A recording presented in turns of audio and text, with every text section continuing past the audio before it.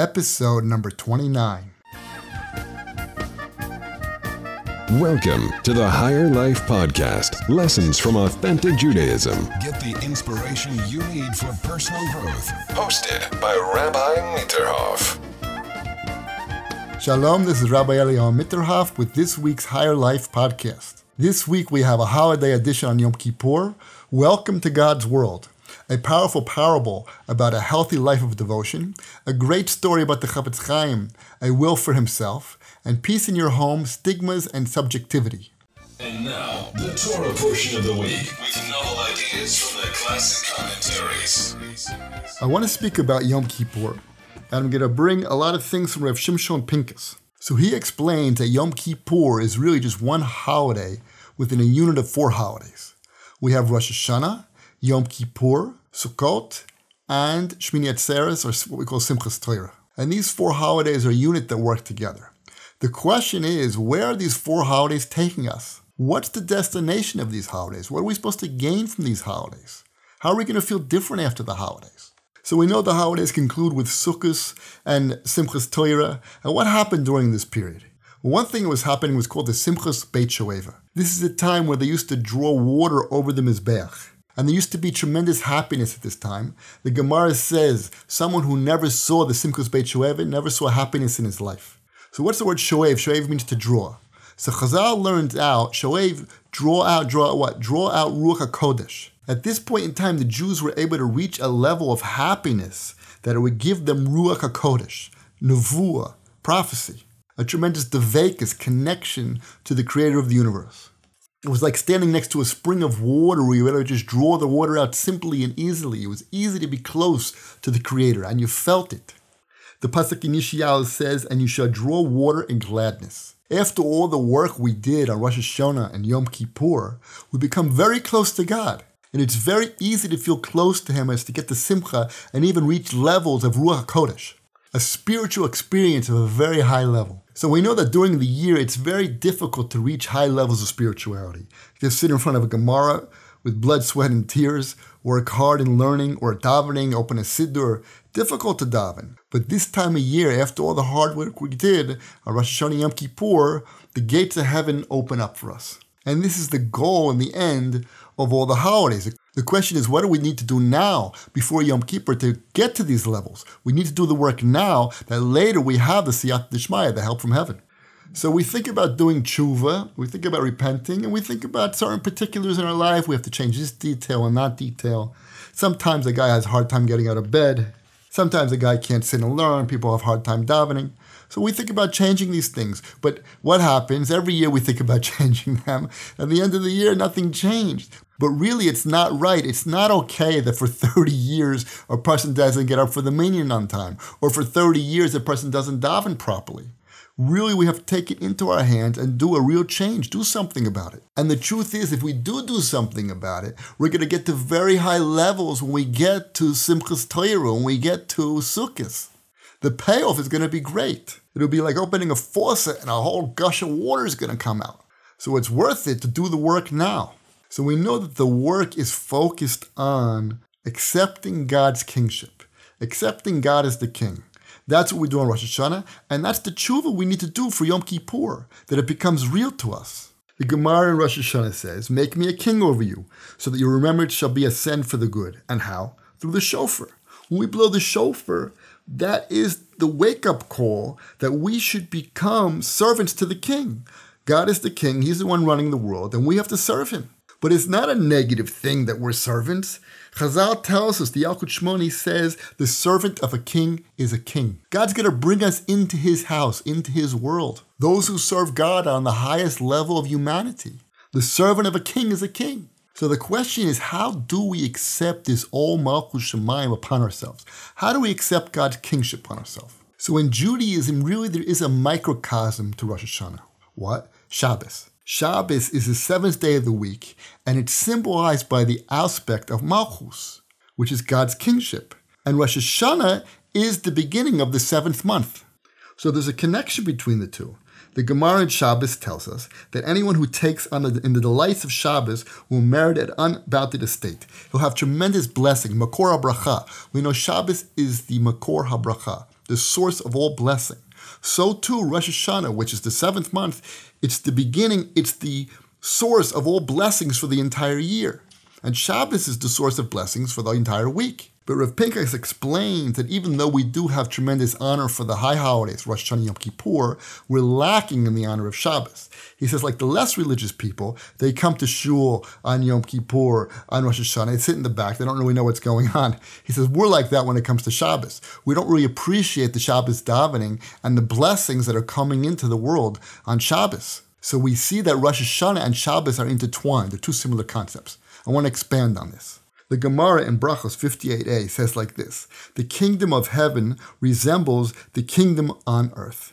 Which means what we see in the world, when we see a kingdom, that's similar to the kingdom in heaven. There are many kingdoms in the history of the world. You had the Persian kingdom, the Greek kingdom, the Midian kingdom, and each one had its own culture. Not only that, the Rambam says, but the king himself is an influence on the entire kingdom. In other words, the kingdom goes after the king. But each king in each kingdom is different. Each nation is different. For example, Chinese people, you see a person who's Chinese, you can see on him that he's from the Chinese nation. An American, you see as an American. A French is in a French. And a Jew should be in the Jewish kingdom. What does it mean to be in the Jewish kingdom? So each kingdom has its own way of thinking, its own food, its own language, its own clothes, its own personality type.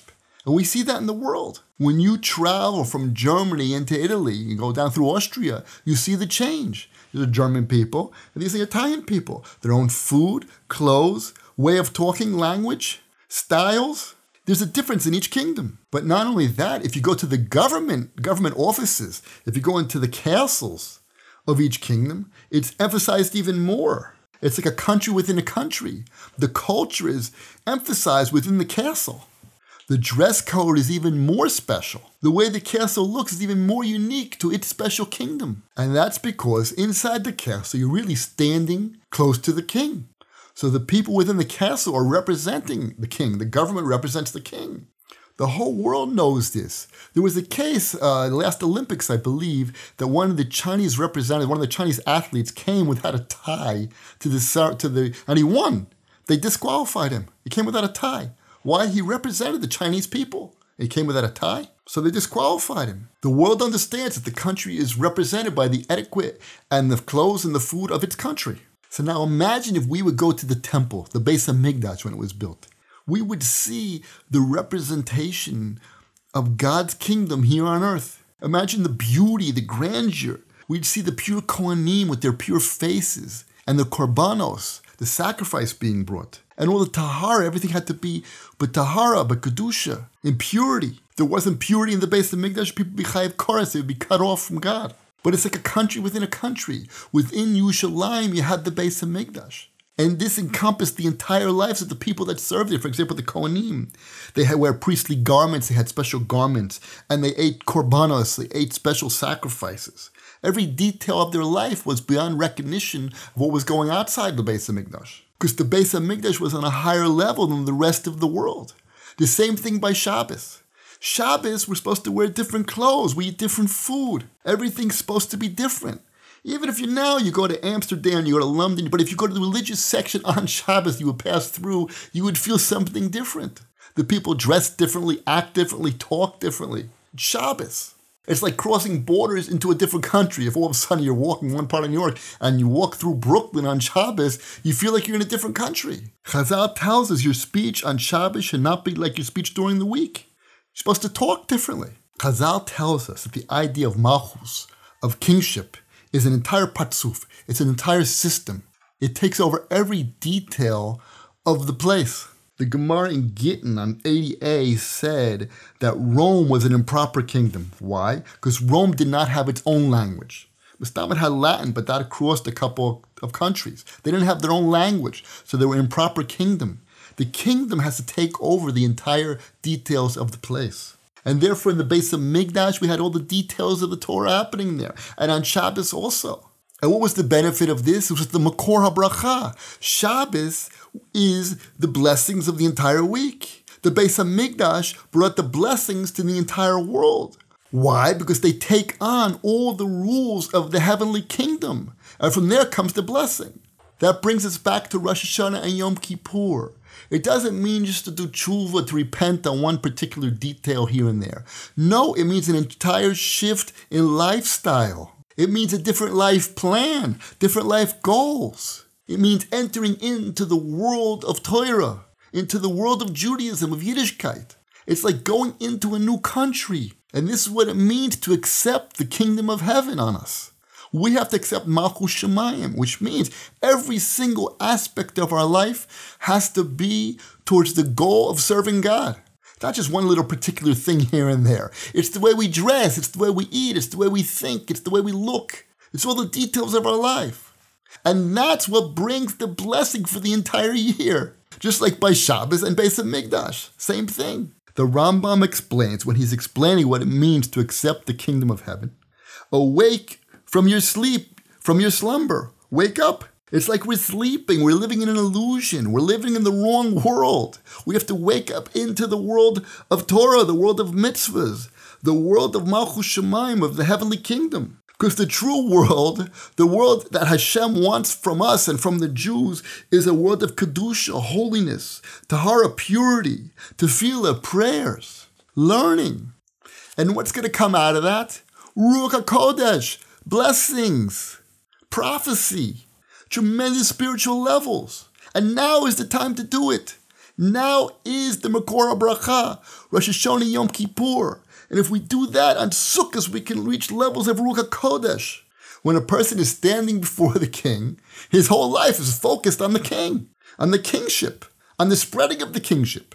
Which means he went into a different world. He left the physical world and went into the world of spirituality. But for most of us, the high holidays are a nightmare. Rosh Hashanah, Yom Kippur, how difficult they are, how hard it is to pray, to stay in shul for so long. How can we do it? But that's because we're living in two worlds, so it's difficult. Once a person totally accepts upon himself, the prayers become easy, the time flows by, it becomes enjoyable. Living the religious life is a pleasure. The problem is not how much we learn or how much we pray. The problem is that we're simply living in a different world. This is the time to make the jump into the world of Torah and Yiddishkeit. And this is what's going to bring the blessings for the entire year. The pasuk in Yeshayahu says, a great shofar will be blown. And some Meforshim explain that means, it's talking about Techiyas HaMesim, at the time of the revival of the dead. The concept is every Jew, lo aleinu, has to die and be revived and come back into the world of the living again, a second time. What happens?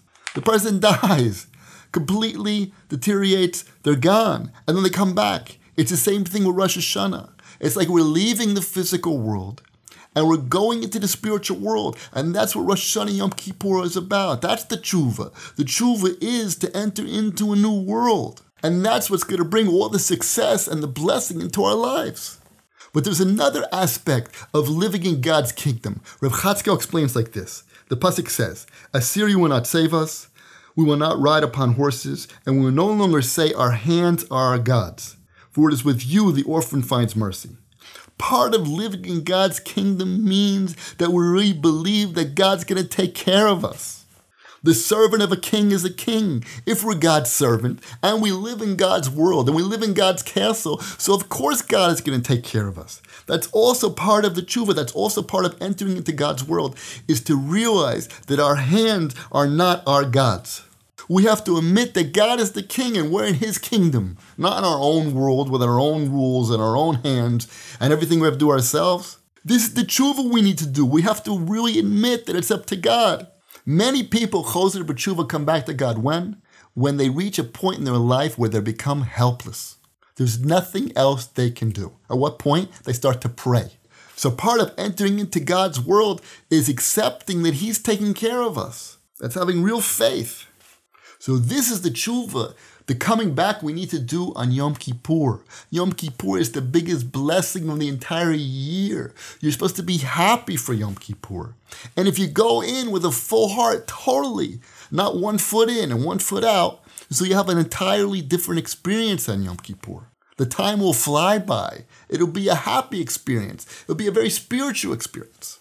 I like to give everybody a blessing that they take this advice and accept upon themselves the Ol Malchus Shemayim, the kingship of God, and then they'll go in with a full heart. And they'll have Makor HaBracha, they'll have the blessings for the entire year. And they and their families will be blessed. The whole world will be blessed. Everyone should have a Gemar Chatima Tova. Here is a powerful parable to open your mind and help you reach your potential. The Chafetz Chaim has a wonderful parable. He says like this. One time a man met his friend on the street. He hasn't seen him for a while.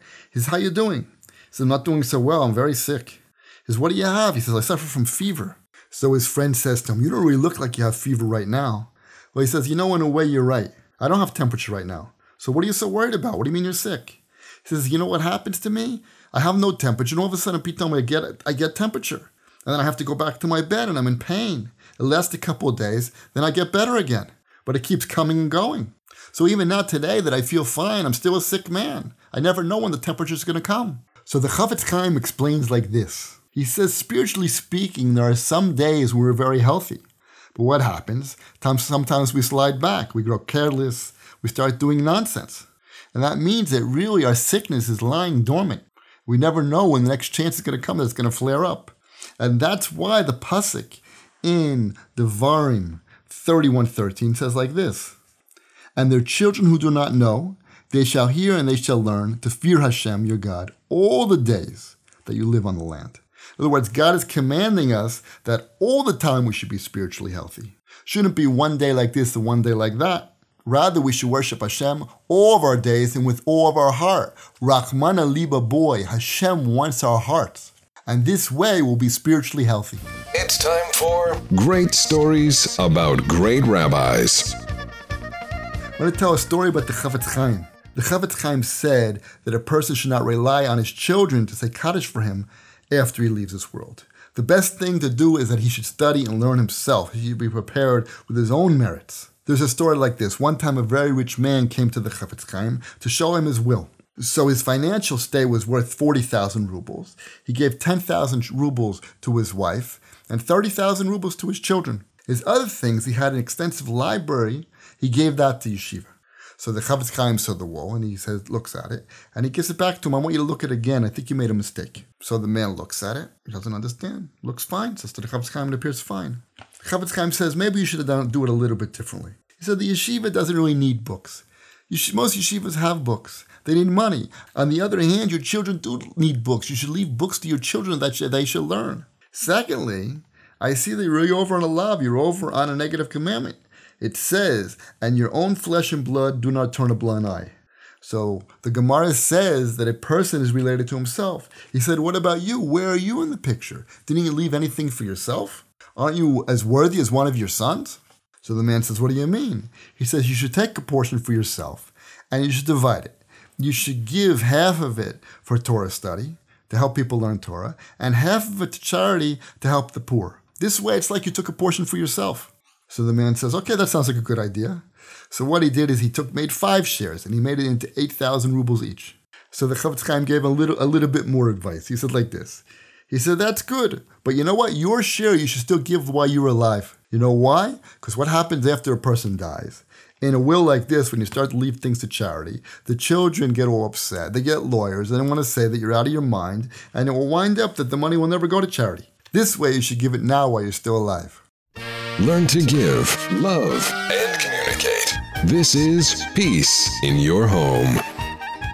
So Rav Nachman Dynamite explains about stigmas and subjectivity in a marriage. He explains that what happens is each person thinks they're totally right. They don't see the fault in their reasoning when it comes to their wives or their husbands. They always set things that it comes out convenient and better for them. He gave an example of one man saying, oh, my wife's family, they're always butting in. She tells them every little detail. She tells them everything. They're ruining my life. So he says back to him, but you told me that you asked your brother about this and you asked your father about that. He said, no, my family don't mix in. They're just offering their opinions. So when it came to himself, he looks at his family butting in as just offering their opinions. But when it comes to his wife, no, they're butting in and they're ruining his marriage. He says a famous joke like this. It was once a case where a woman married off both a son and a daughter. So her friend asked her, how are your children doing? He says, oh, my son, he's such a nebuch. He's a slave to his wife. He has to bring her every day a glass of tea in bed and warm her clothes on the radiator before she gets dressed.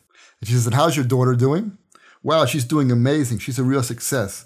Every day, our husband brings her a glass of tea to her bed and warms her clothes on the radiator. He brings a real-life example of a mother who had a daughter and a son, same kind of thing. So the daughter's husband used to constantly travel and leave her alone, and she was complaining about how her son-in-law, how he leaves her daughter alone, along with 4 children all the time. And when it came to us, he says, her friend says to her, but doesn't your son also travel?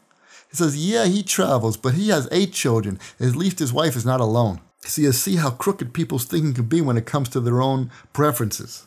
Is sometimes a husband and a wife don't see any good quality in the other. So he says it's impossible. How can it be? I don't understand. How can a person not see any good quality in another person? We know, for example, if there's a Beis Din, if there's a court, and they all judge this person should be killed, so we don't kill them. But if one of the judges finds a reason not to kill the guy, then we will kill them because the majority said to kill. There's no way that everybody could be thinking in the same way. So how can it be when it comes to a husband or wife, they have a complete view of them that's absolute and they don't have any space to see their good qualities? So it says what he does when he counsels is he writes down any good qualities that the person said about them during the counseling. And when it comes later and they say, I can't see any good qualities in my wife or my husband, he brings out his notebook and says, yeah, but you said this and this about them. So the question is, what's happening here? Are people liars? What's the answer? No. It's called a stigma. Once a person gets a stigma about somebody else, they cannot see past it. He tells a story about one of his roommates when he was in yeshiva got engaged. And they used to send letters to each other because back then, 40, 50 years ago in Eretz Yisrael, the telephone system was not good. They used to send letters to each other. So he used to complain. He used to feel so bad every time he got a letter, this boy. He said, she's so cold. I don't understand how she could write these letters. I'm spending so much time writing letters with such detail. I revise them. I express my emotion. And she's so cold to me in these letters. I don't understand that. She felt horrible. So what happened? Everything worked out. They got married. And a year later, they were going to read the letters that they used to send to each other. So the boy said he started to read the letter. He couldn't believe it. He didn't notice the letters were written on such nice stationery. How's it possible I didn't notice that? And he started to read them and he said, oh, they're beautiful letters. She's expressing her emotions. So what was happening at the time? So he explains what was happening at the time was he had a feeling about her that she was cold. So every letter that she wrote, he saw the coldness in the letter. But it was not true. Explains it's like a pickpocket, for example. What does a pickpocket do? He hits you on the shoulder. You feel that, and he pulls the thing out of your pocket. So what happened? You didn't feel your pocket? No, you were focused on your shoulder, so he's able to take something out of your pocket. It wasn't like you lost feeling in your pocket. You had the feeling, but your focus was on the shoulder. The same thing with a stigma. If a person has a stigma about his wife or his husband, he's not going to be able to see beyond that. A person gets stuck in his thinking. He gives an example of his neighbor that wanted to buy the apartment next door. And he kept thinking about the design of the apartment, and he couldn't figure out how to get into these 2 rooms. And every time he started to think about those 2 rooms, he would get stuck and have to go back to the beginning of how the design looked. So he took out a piece of paper and a pen, he wrote it down, and he had it in front of him, and he said, oh, that's really not a problem. So what happened in the thinking process? What happens is you get stuck at a certain point and you go back to the beginning again. Here's another example like this. He was dealing with some boys who had some emotional problems. So he wanted to try to talk to them. So the ones that want to talk, he told them to write it down. Write down what you're feeling. There was one boy who wouldn't even write it down. So he told the boy, listen, you go in that room, lock the door, write it down, read it to yourself, and then rip up the paper, nobody will know about it. So he did it. So after that, the boy was able to talk. So what happened? Once the boy wrote it down on paper, read it out to himself, and realized, what's the big deal with this problem that I'm having? This emotional problem is much smaller than I thought it was. He says, is this the whole thing? Why should I be so broken if this thing is smaller than I thought it was? So a lot of fixing up the marriage and fixing up the relationship is to try to break through the stigma. Try to see the other person really for who they are and focus on their good points and bring light to those good points. And what will happen is somebody thinks he has a tremendous problem in his marriage. If you bring light to it, you'll see that it's not such a big problem. Chazal tells us just a little bit of light can dispel a lot of darkness. That's it for this week's podcast. I hope you enjoyed it. Please share it with your friends. And everybody should have a Gamar Chatimat Tova. Thank you for listening. Your voicemail could be featured on the Higher Life podcast. Just visit rabbimitterhoff.com to ask questions or leave comments.